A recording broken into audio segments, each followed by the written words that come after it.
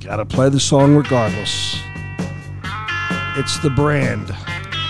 But you don't have to play the whole song. Riley in the air to left field. On the run, Marsh.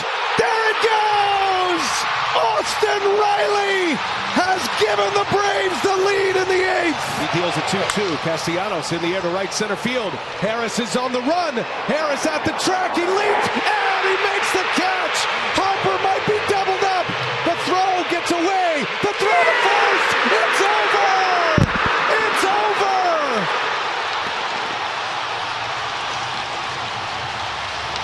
Harper never tagged. He couldn't get back. And it's a double up to end game 2. Wow. Oh, wow. 2 great calls there. Unfortunately, both of those great calls not for us. Here we are high atop the west side of Cherry Hill. Try to get a little punch in my step here tonight after a very difficult loss. But overall wise, you have to be pleased. Well, you're not pleased with the loss, so you're never going to say, oh, you're pleased. But you're headed back to the bank with 1 out of 2. You come back here 0 for 2. It's desperate. Everything's got to go right. It's kind of hopeless in a sense. I don't care how good we are at home. When you come back 1-1, you really do feel like you could win it at home. And for those that hold tickets, extra tickets that they're looking to put on StubHub and make a lot of money, yeah, there's people that do that. Come on.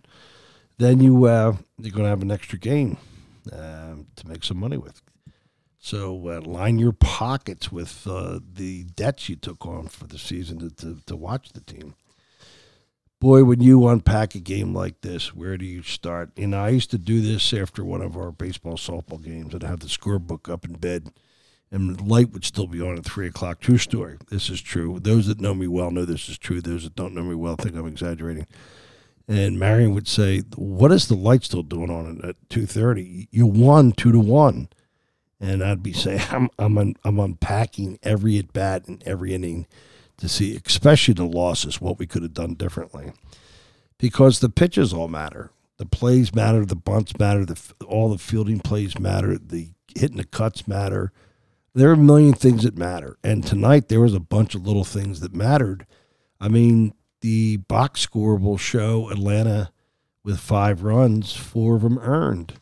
Why? Because the first run scores when Turner's doing one of his things he does when balls are rolled to him, and he can't be sure-handed. You know, and it's 25 errors now, which is it's just absolutely too much. It's too many errors for a shortstop. I don't care how good he is offensively. The organization's got to look real serious with that long-term contract at getting Stott at shortstop and flip-flopping that. First of all, I think Turner would be an outstanding second baseman with his speed. And Stott did okay last year, but I think he'd be phenomenal. I think they should look at it. Of course, they'll never do that because of feelings and clubhouse and all that. So you got the short show here, and we have a lot to talk about. But the Turner error there, which is just absolutely sloppy. And you know, here's the litmus test for whether or not you're a baseball person or not. When Atlanta scores the first run, especially in that manner, if you did not flash, oh, brother, that run's going to come back to haunt us, then you're not really, I'm sorry, but you don't check the criteria. You don't meet the criteria. If you're a baseball person, when that run scored in that manner, you said, oh, crap, that's going to come back to haunt us. You just did. And sure enough, it does. Then you have an unbelievable catch by Harris McCormick. Is that his name, Harris McCormick? Man, dear, how much does that look alike from the McCormick catch with the Astros? Everyone's going to blame Harper, and you can a little bit. Let's coach that play up a little bit, okay? And there's a few things we can coach tonight briefly. Harper, kids, you get to what's called a safe haven. Now, does the safe haven say far enough to score or advance to get back? The safe haven is the distance if that makes the catch. You can get back and not be double off, which is clearly not shortstop. Harper had made the turn, was toward shortstop, And now you have to run what we call, ass backwards. I mean, it's not natural to run the bases in reverse. Even when you do it, you don't run as fast as you do forward. It's just an unnatural thing, your footwork and all that. Well, Hart blows a tire trying to get back. And I watched the replay about 9 times. He slips, and then he straightens up, and then he knows he's out, and he doesn't really go 100%. I'd give him like 85%, 90 tops. Somebody texted me that he was going 100%. No, he was not going 100%. What happens is he knows he's too far. He blows a tire. He slips. He gets upright, and then he turns it on. Well, that's not 100%. Those last 4 things are 100%. And then, maybe second worst, he slides late. When you see Harper slide, he does this at home plate too. When he's coming up through his slide, that means he's got too much energy left in his slide, and you're trying to get your feet to the bag. So get into your slide. You want to touch as soon as possible. You're not taking out the first baseman, right? You're trying to get there, the furthest point of your body. Harper, he does that at home plate too, where he comes in, he slides late. Get into the slide. Now, there may be an argument that, like going through first base, if you're sliding later, you're sliding most effective, and maybe I'm wrong on that. But it looks to me like the slide's too late. But he's too far past the bag, and he's cooked. Now, Murphy's Law, everything that could go wrong does go wrong, because the middle infielders for Atlanta are so amazed at the catch, they fail to go out for the tandem cut. When that ball bounces off the wall, you need your cut tandem out there.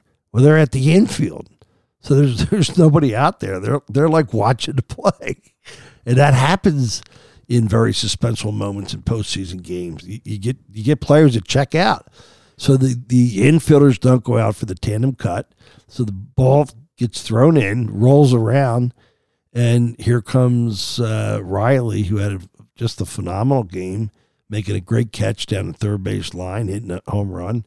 And then on that backup, if we talk about a Jeter-like backup, comes out of nowhere, picks it, and throws a seed to first base to get Harper. And that is a terrific baseball play. So that's what happens, kids. You can't be that far. Harper's thinking, if the ball hits off the wall, I got to score. The best chance is if you're at second and the ball hits off the top of the wall and rolls, is that you will score. Now, there's a possibility that if the play is backed up, if the ricochet is backed up, I'll say properly, I'll say luckily, and the backup is correct, you may not. Okay, it's not. There's no guarantee. So you're kind of yo-yoing between two safe havens, but you can't get doubled on the catch. You cannot get doubled. Okay, and if he's at second base and the ball hits, it comes right back to the backup outfielder who fields it and fires in, and it's first and third or second and third. So be it. You take your chances from there. All right, you still have a good situation to score, but you can't be doubled up. So enough about that, but that's the way it's supposed to be played. It's great to have the defense in the lineup with Pache and Rojas. Between them now, they're batting 100. So let's keep a watchful eye on our defensive players that aren't getting on base. And every batter hurts or helps, right? And you can't have batting averages of 143 and 077 in postseason. All right, the Braves are not going to post that. And then we're going to get back to the top of the order, and we're going to have Schwarber batting 210 for the playoffs. So that streak continues tonight. At the top of our order, the first 4 guys, if you add them up, all right, now allow for one of the 4 to get 2 hits. But if you take the other 3 of the 4 interchangeably, we're 11 for 70. What does that mean? That we're not putting together first inning or second inning rallies. To do that, of course, you need to hit in consecutive fashion, right? But when you're 11 for 70 with the top 4 batters, omit one, if you will, then you're not going to have that type of rally. I would love to see some of the guys with a hot hand, like in my lineup. It would be Turner and then I would probably have Stott second or even Harper. I'd come right at you with the bats, right at you, okay? Because I don't, as I predicted before the podcast, I don't think you're going to see a bevy of home runs by Schwarber. I think that's over in postseason.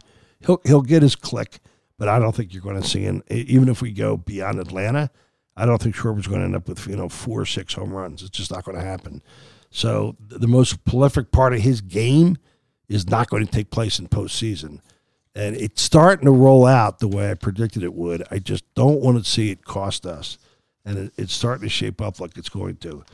Another big story, if not the story, is 11 men left on base. Enough said about that. We know we can't do that. That's been the Achilles heel all season long, all right? The Braves slash line for the game, slash line composite, 4 hits, 1 walk, 12 Ks. Doesn't look like you win a game. 4 hits, 1 walk, 12 Ks. Can't win. 5 runs off of 2 home runs and 4 RBIs and a gift run. Phillies have 9 hits, 7 walks, right? And only 7 Ks and only 4 runs. It doesn't make sense. That's baseball. That is absolutely baseball. Alvarado was lights out. I mean, how good a game did Wheeler pitch? It's too bad his pitch count started to get up as his miles per hour goes down. That's a bad crossover right there. You'd love to see a couple more innings where they put the ball in play and you think he's going to get through the 8th. What you needed to do tonight was be able to push the bullpen back, all right? And if you thought that you could maybe have a bullpen for the 8th and 9th, you win the ball game. But, once you started to make moves in the 7th, it just didn't feel right tonight. It absolutely didn't feel right. The Alvarado, could you extended him more? In my opinion, you could have. But the other night, Hoffman gets the job done. Tonight he was throwing 99, and he hangs one. JT said after the game he didn't trust his fastball location-wise. That's up to JT, okay? But Riley's catch with 2 on down the third base line, absolutely sensational. And that's why he's a plus 12 DRS, defensive run saved, and a D-WAR plus. And that stuff wins you ball games, right? You have to make plays. And you got our shortstop tonight with 2 errors, and I know he's doing good offensively and stealing bases, but, you just can't have those 2 errors. That's just unbelievable. If you get a key hit, you break the game open early, and you start to feel like without those key hits early, that would come back to haunt you too. As far as the media goes, I definitely want to touch on that. I mean, it's just like Dumb and Dumber, and I hate to be critical of them, but I mean, I just can't stand anymore. And you look at the player reaction too, and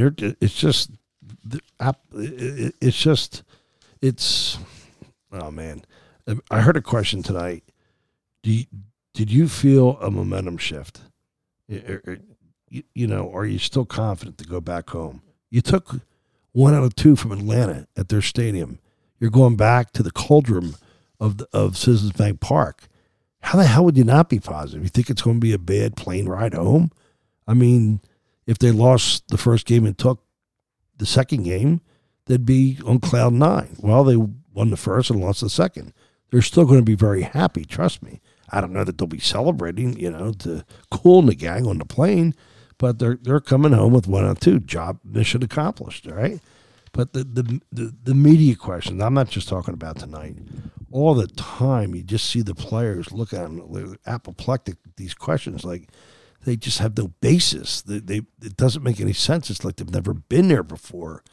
I guess the media people aren't held to a level of scrutiny by their bosses or somebody that says, what the hell were you asking, JT? What the hell were you asking, so-and-so and Cassidy? I mean, just asinine questions, just absolutely pathetic. They got to do a better job in that regard. This is the game you can win 100 different ways. Get a hit early with runners on, Turner catch the ball. I mean, the ball rolled back to the infield.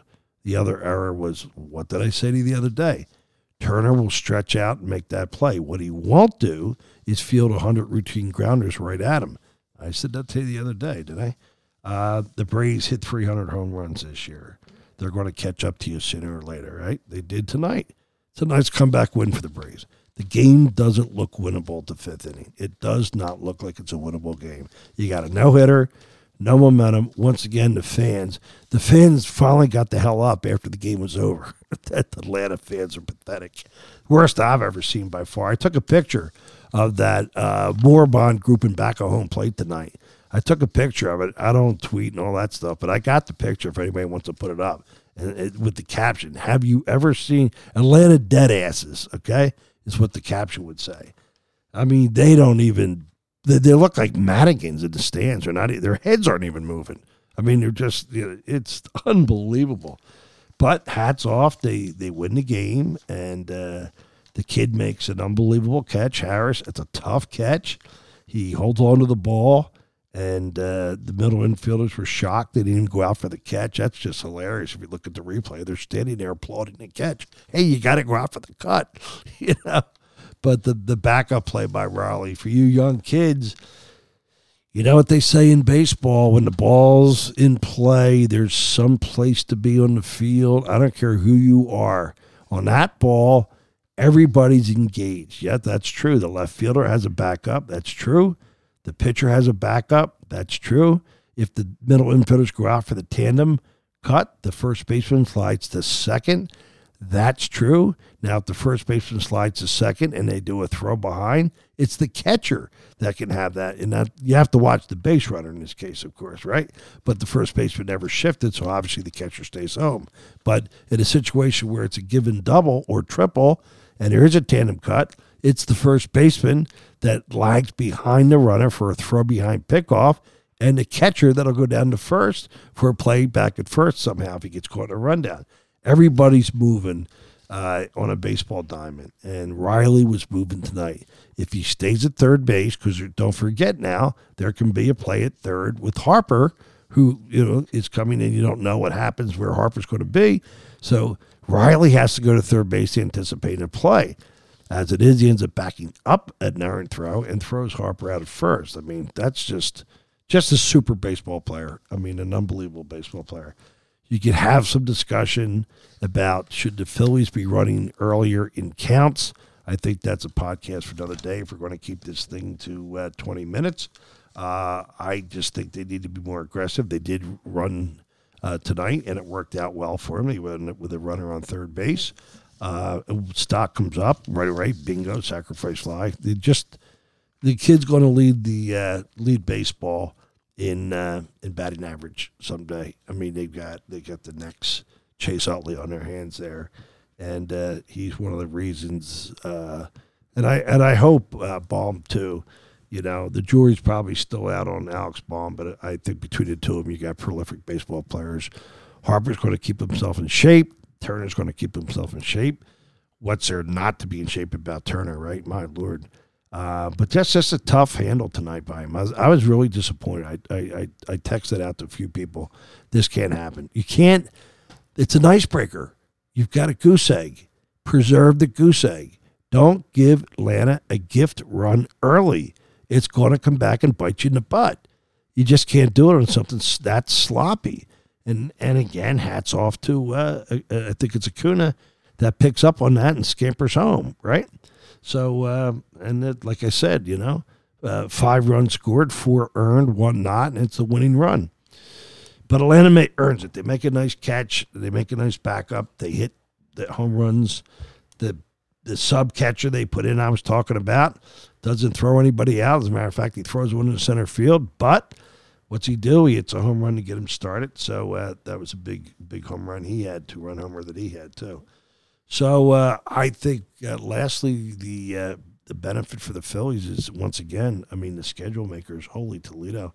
The fact that you just throw a cold bucket of water on Atlanta's momentum and you make it an off day.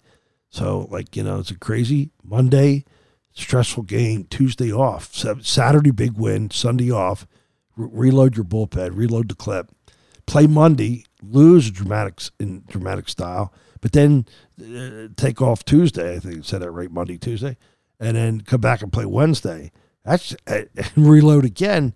And if you got the better bullpen, you want to reload, right? And so I think that works also to the Phillies' advantage. But they're coming back to the the inferno of the bank, the Cauldron, and they're tough. Atlanta so far in 2 games has 9 hits in 2 games. Hey, they're pitching when that happens. They're pitching well. And, Hoffman tonight, tough break. So that's a wrap. We're at 20. Let's see. We had a football show today. It did not get published. It was a C-suite decision. Things ran late. We're not going to publish a football show at game time for a playoff game. So we have one in archives. It's a long show. It's a 45-minute deal.